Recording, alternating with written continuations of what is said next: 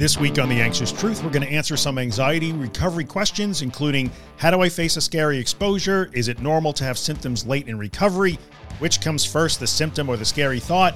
And others, all sent in by the Facebook community. So let's get to it.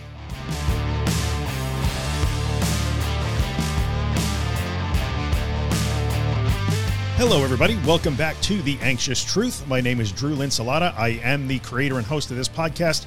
I'm a therapist in training in New York, in the United States, specializing in anxiety and anxiety disorders. I am clearly a podcaster, an author, and an educator in this community, and a former sufferer of anxiety disorders, depression, and OCD for many years of my life.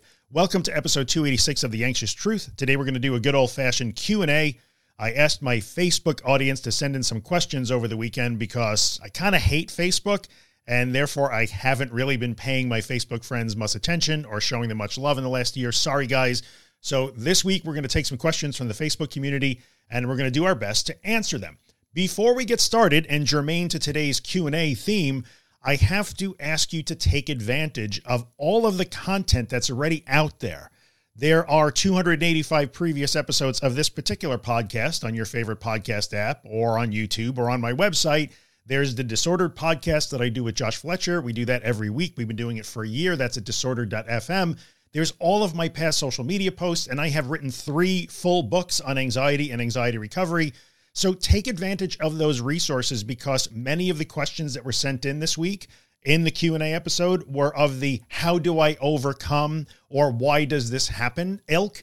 And that content clearly and repetitively addresses those big sort of foundational questions. So if you're kind of new to this and you wanted to ask me, how do I overcome? I urge you to take advantage of all the old podcast episodes, maybe buy one of my books, check those out, check out Disordered, watch the videos, comb through all of my old social media posts. Those questions get answered again and again and again. But even if you did ask that question, you didn't do anything wrong. I appreciate you asking. Just go check out the other resources. You'll find everything linked on my website at theanxioustruth.com. So let's get to our questions. The first question is, how do I face a scary exposure? And the answer to this is that I hate that there's actually no real answer to this. I wish there were steps that I could give you, but a good place that I think you can start by, because there are no steps. I don't have particular step 1, step 2, step 3 for being brave or doing courageous things. But I think one of the things that you can do when you feel like I'm going into the exposure or I'm trying to face my fear and I just can't seem to do it. I can't take that step forward. I can't take that leap of faith. I can't let go. I keep retreating. I run, I escape. I don't do it. How can I take that next step? What I would urge you to do is acknowledge that you are in fact scared to do what you want to or need to do in that situation. Just acknowledging I'm afraid right now is a good first step. And remember that you're supposed to be afraid. Some people get a little bit stuck because they're like, I need to find a way to be a little bit less afraid so I can take that step forward. But that's not really the way this works. Always remember, it's okay to acknowledge that you have been triggered into a state where you are afraid, but that you are choosing to practice being afraid. That's really important because it keeps you from falling into the trap of thinking, oh, I should be able to do this without being so upset or afraid or uncomfortable. No, you're doing it while you're afraid, upset, and uncomfortable, and you're doing that for a reason so that you can learn that you can handle that. That's really important. The other thing that I want to mention in terms of like, I just can't seem to make myself face the scary exposure or face my fears. How do I do that? Everybody reaches the point where they are ready to take that leap of faith because it does feel like a leap of faith. Everybody gets there in their own time and in their own way. And ultimately, I think it comes down to the point where not taking the step forward is more painful than the retreat, right? So if you retreat in that moment of fear and uncertainty and you feel like you can't do it, you get some instant relief. That is 100% true. But then there's some pain that comes after that because, oh, my life is still restricted. I'm not recovering. I don't like this. I want my life back. At some point, for a multitude of reasons that I could never nail down for anybody on the internet because they don't actually know you, and it would probably take us days to try and dig into all of those things in a podcast episode. For a multitude of reasons, everybody gets to the point where they hit sort of that tipping point where the pain of not facing the fear is greater than the pain of facing it. When you get there, you may find that things change.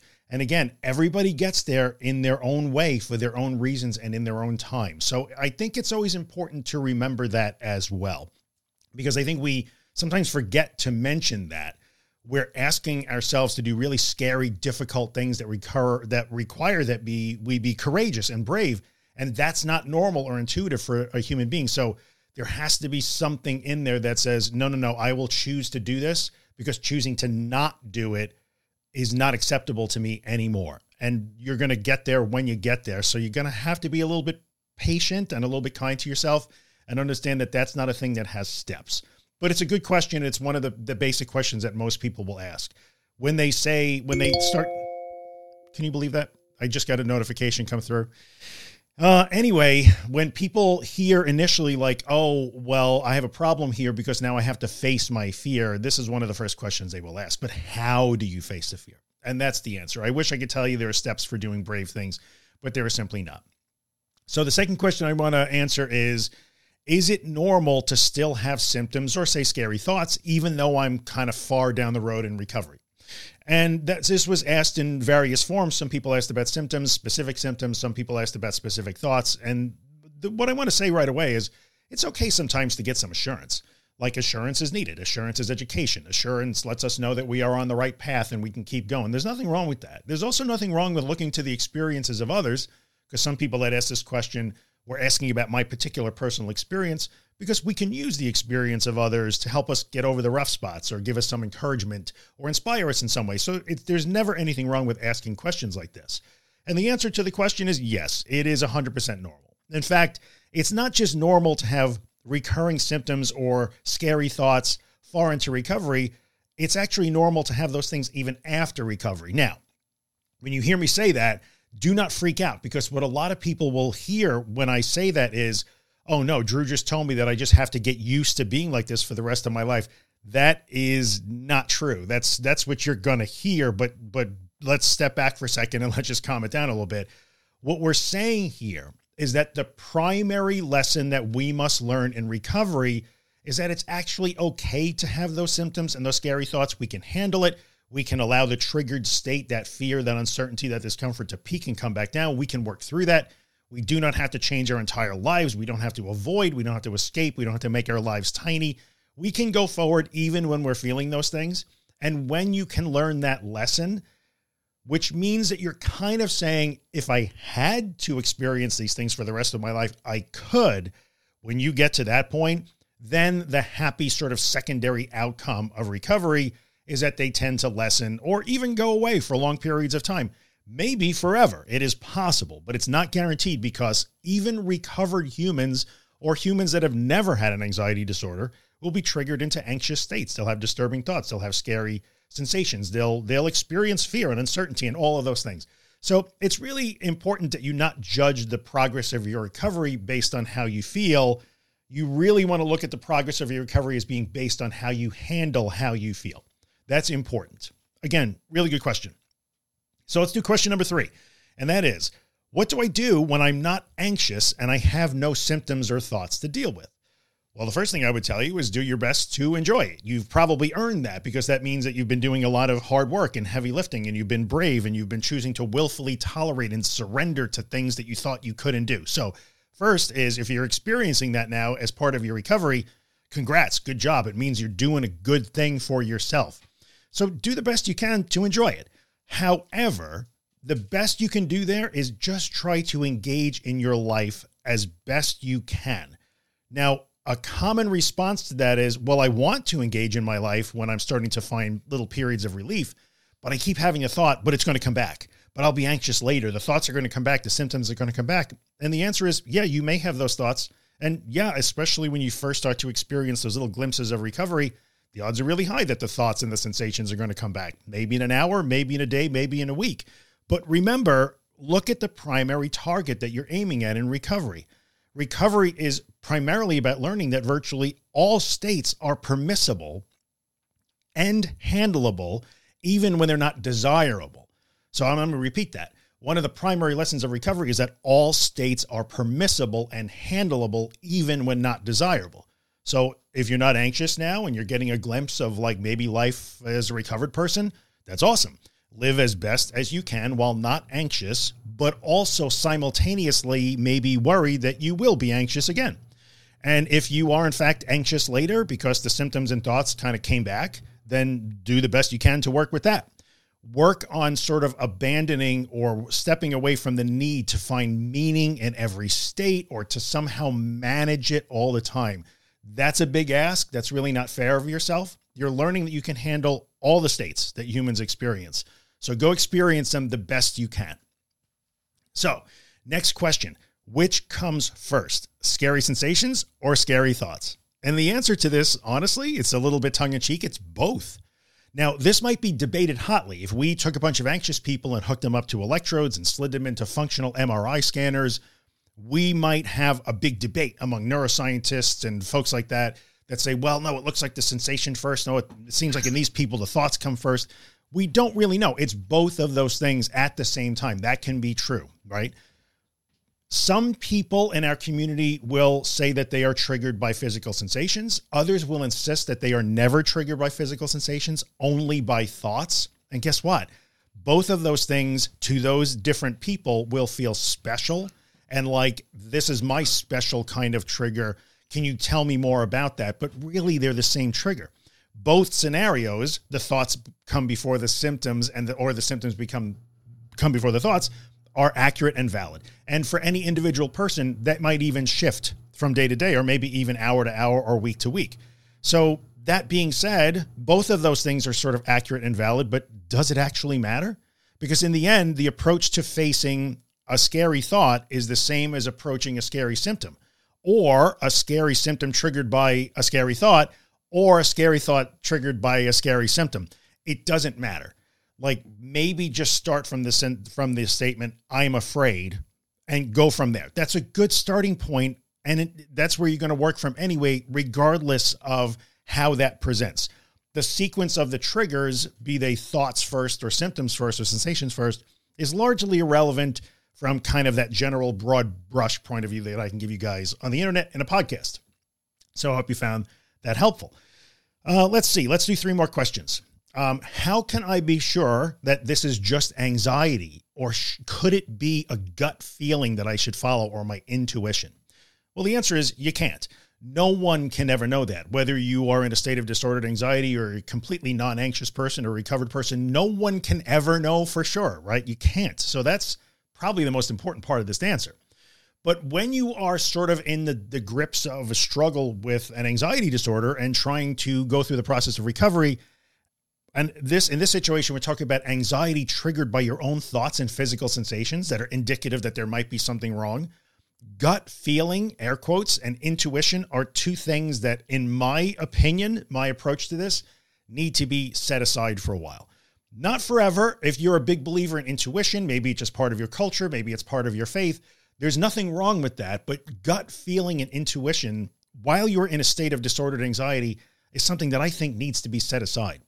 Because when your body and mind are in that constant cycle of being triggered and sending out false danger alarms and then dragging you up and down the street against your will and making you follow those false alarms as if they're not false, then every single alarm is going to give the appearance of just a strong feeling of intuition. My gut tells me that something is wrong here, but it's always wrong. Like the gut feeling or the intuition when it's driven by disordered anxiety is always wrong.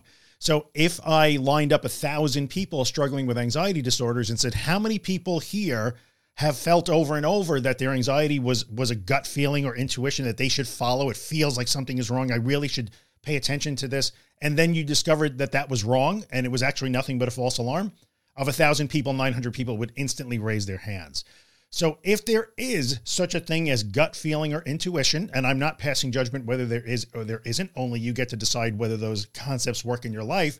Disordered anxiety is a thing that sort of like just jams a monkey wrench in those works and renders them, I'm not going to say useless, but far less reliable than you otherwise think they might be. So for now, you may have to abandon the idea of following gut feelings or intuition. And by the way, if you decide to turn your back on what you think are gut feelings or intuition, that will feel risky, reckless, and dangerous. So let me acknowledge that before you even go into that. That's true. It's difficult, but that's what I think you have to do with gut feeling, at least for now. So let's see. Let's go to our second to last question. This is a question about the selfish nature of anxiety and anxiety disorders. Several people said, my anxiety makes me appear mean or selfish, or when I get anxious, I take things out on my family, and my family is not really understanding of me because I have so many restrictions, and I cause problems in their lives because of all of the rituals I have to do and all the avoidances. My anxiety makes me appear very selfish. What's up with that? How do I handle that? And the answer to that is yes. An anxiety disorder is very self-centered. Let me just repeat that. The anxiety disorder is very self-centered. It will take all the attention it can possibly get from you. It just wants what it wants, and it does not care what that costs. It is just not interested. So remember that we're talking about the part of your brain that's designed to keep you safe and alive.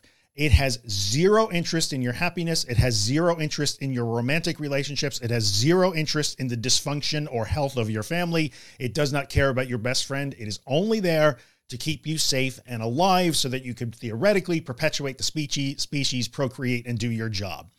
In that situation, it will follow those instructions at all costs. It does not care about the damage it does. So in this situation, we can really look at this and say, an anxiety disorder is a state that is, in fact, quite self-centered. It might appear selfish. It might appear mean. Some people say my family thinks I'm being mean because I just let my anxiety run roughshod over them like I don't care about them. But you do. I know you do. In fact, if this is a thing that you're struggling with, like clearly you do care about that. You don't want to impact your family. You don't want to have a negative impact on your friendships or your relationships. That's true. That's 100% true. The disorder itself can be quite selfish and self-centered and can look very mean. Doesn't mean that you are. That is critically important in my view of this. And again, just an opinion. I'm just a guy with a microphone here. You can take it or leave it. But I like to look at the disordered state or the irrational fear as incredibly self-centered and incredibly mean and incredibly it has tunnel vision. It only wants what it wants and it doesn't care what that costs. But that doesn't mean that you are. There's a difference between you and your morals and your values and your core values and who you really are as a person, and the disordered part of your anxiety that is just triggering false alarms and demanding that you be safe all the time. Those are not the same thing. And just because your anxiety is presenting that way doesn't mean that you are mean or self-centered. So I did a whole episode of this on The Anxious Truth. It's episode 101. It was done a few years ago. But if you check it out on my website or on YouTube, if you're watching on YouTube or whatever podcast app, maybe go listen to that. It's a whole episode dedicated to the selfish nature of anxiety and anxiety disorders. And it might also be helpful to get some family members or friends or partners to listen to that with you, because it kind of explains, and maybe they can start to understand also, oh, that's not my partner, or that's not my best friend. That's this. This is the anxiety disorder speaking. And it may help them understand a little bit what you're dealing with and how they can maybe better support you, and also can help you maybe open a discussion with them. Like, listen, I know how this looks to you. I know how it looks. Some of it, and I talked about that in that episode, some of it is we do have to own that a little bit. Yes, the anxiety is making me do things I wish I wasn't doing. Let me admit that. I don't want it to be this way. So that's a way to open the conversation, and maybe check that out. Again, it's episode 101 of The Anxious Truth. Speaks directly to this particular question. And there's another notification. Sorry, guys, I should have turned those off, and I didn't. Google is telling me I have to get out the door because of traffic. And so let's wrap up the episode with one more question. And this is kind of a big question. It's a very overarching question. And that is, how can I stop doing the things that I do when I get anxious or triggered? Because those things are now causing me problems and I want to stop. Excellent question. It's right in the core of the things we talk about in this podcast, and I've written about in my books and all of those things. We use the word, and I want to answer it by framing it in the sort of exposure thing. We use the word exposure around here all the time, but really I should be using the term exposure and response prevention. I should probably never use the word exposure by itself. Why? Because it's the response prevention part that is the most important part of the exposure. A lot of people think, well, I do exposure, which means I just do things. I'll do the things. I still do the things. But it's really the part where we try to not engage in our usual response to a triggered state. That's where the magic is. And this question is, actually somebody asked, I get withdrawn, I retreat, I get in my own head, and I just sit and I ruminate and I scan myself and I ignore my family, and it's starting to cause problems. How do I stop doing that? Well, in this situation, if that, as an example, if that's the way you respond to maybe a panic attack or being triggered, you get withdrawn and you isolate and you ignore your family and your friends, and you just actively sit and keep tabs on yourself for the next 2 weeks after you're triggered. That would be the response. The exposure would be the triggered state. And in that situation, I have to turn that off. I'm sorry, guys. That's not cool. I should have turned it off. Now I'm turning it off so that it stops reminding me. So in that situation, the triggered state is the exposure, however way it was triggered, whether you did an exposure to trigger it or it just occurred naturally because that's the way your life is going right now. That would be the exposure. The response prevention is instinctually, I want to retreat. I want to go and sit on the sofa for 4 days. I want to get inside my head. I want to keep tabs on myself. I want to check how I'm feeling. I want to check my thoughts. I want to check my body. I want to make sure everything's okay. That's what I want to do. That would be my response. But if I'm going to engage in exposure and response prevention, it means I have to decide to do something different than that. So in a situation like that, you can't just say, oh, I'll just do something different. I'm just going to never do that again. That would never work. So you could try to take a different approach and change things just a little bit. All I want to do right now is sit on the sofa for 2 days and go inward and check on myself to make sure I'm okay. But instead, I'm going to go out and take a walk with my friend because that's what we had decided today, for example. And I'm going to do that while all I want to do is be back on the sofa, just checking myself to make sure that I'm safe. That's a scary thing to do. That feels dangerous. That's going to require courage. And while you begin to engage in response prevention, you will get sucked into the old responses. That's okay. That's normal. We don't get to just turn off a switch and do things totally different overnight. It doesn't work that way. So recognize that what you're trying to engage in now, if you want to stop doing all the things you do in response to anxiety, you have to recognize what they are. You have to understand that, oh, this is teaching my brain that it should just keep firing false alarms because every time it does that, I follow along with it and I go along with it and I thank it. So I had to start to do things different, which means I'm going to feel like I'm taking big risks and doing dangerous, reckless things, which means I'm going to have to be sort of brave and also remember why I'm doing that and what I'm trying to learn. And I'm going to just try to change a little bit at a time, just a little bit. So instead of sitting on the sofa for the next 8 hours going inward, I'm going to try and take a walk, or I'm going to call a friend, or I'm going to do my crossword puzzle, or I'm going to read my book while my brain is screaming at me, but I'm going to start to break that response habit so that I can begin to prevent the response that is helping to perpetuate the cycle. There's no fast answer, as you could see. I gave you a whole lot of words to answer that question, and there's a reason why there were a whole lot of words. It's complicated. It's a simple concept, but the execution can be really complicated because it's going to depend on each individual. I cannot give you the specific steps on how to stop withdrawing or how to stop scanning. I've talked about that in different social media content, broad brush, general ideas that you can begin to apply, but it's complicated. But that's generally what you're trying to do, to recognize that the things you do that when you are triggered are your anxious responses, and your job is to try to change those responses so that you can learn a new way to interact with and relate to that triggered state that teaches you, oh, this is okay. I don't like this. I don't want it, but I don't have to change my whole life around it. Again, that was a whole lot of words. I hope you hung in there. Where are we? We're about 23 minutes or so into the podcast at this point. That's more than enough. We'll do this again from time to time. From time to time, maybe I'll ask YouTube for questions. I'll ask Instagram for questions, and we'll do these Q&A episodes because they seem to be really popular. I do like hearing what's on your mind. I will try my best to answer the questions. I can't, unfortunately, answer all of them, but I will try to group them into categories like I did today. I don't know if I answered anybody's specific question, but I did try to answer questions that were asked again and again and again and sort of represented them in the questions that I put forward in this podcast episode. So that is episode 286 of The Anxious Truth in the books. You know it's over because the music. If you are listening to this podcast on Apple Podcasts or on Spotify or some platform that lets you rate a review, leave a 5-star rating if you really dig it. Maybe take a second and write a review because that means you like the podcast, and then it helps other people find the podcast who are looking for help with their anxiety and anxiety disorders. And I really appreciate when you guys do that because it does help me help more people. Of course, if you're watching on YouTube and you're not subscribed to the channel, hit the subscribe button, hit the notification bell so you know when I upload videos. Like this video if you liked it, and if you have a question, ask it in the comments section. I try to go back at least once or twice a week answer comments on YouTube. So I'm happy to hear from you guys. And thanks for hanging out today. Thanks to my Facebook friends for sending in questions this week. We'll do it again, I promise. And I hope you find it helpful. Remember, any step toward what you value today, toward the life you want, and away from that reflexive, irrational fear response counts, no matter how small it is. Every little step adds up on top of every other little step. You can do this. You can get better. I believe in you. See you next time.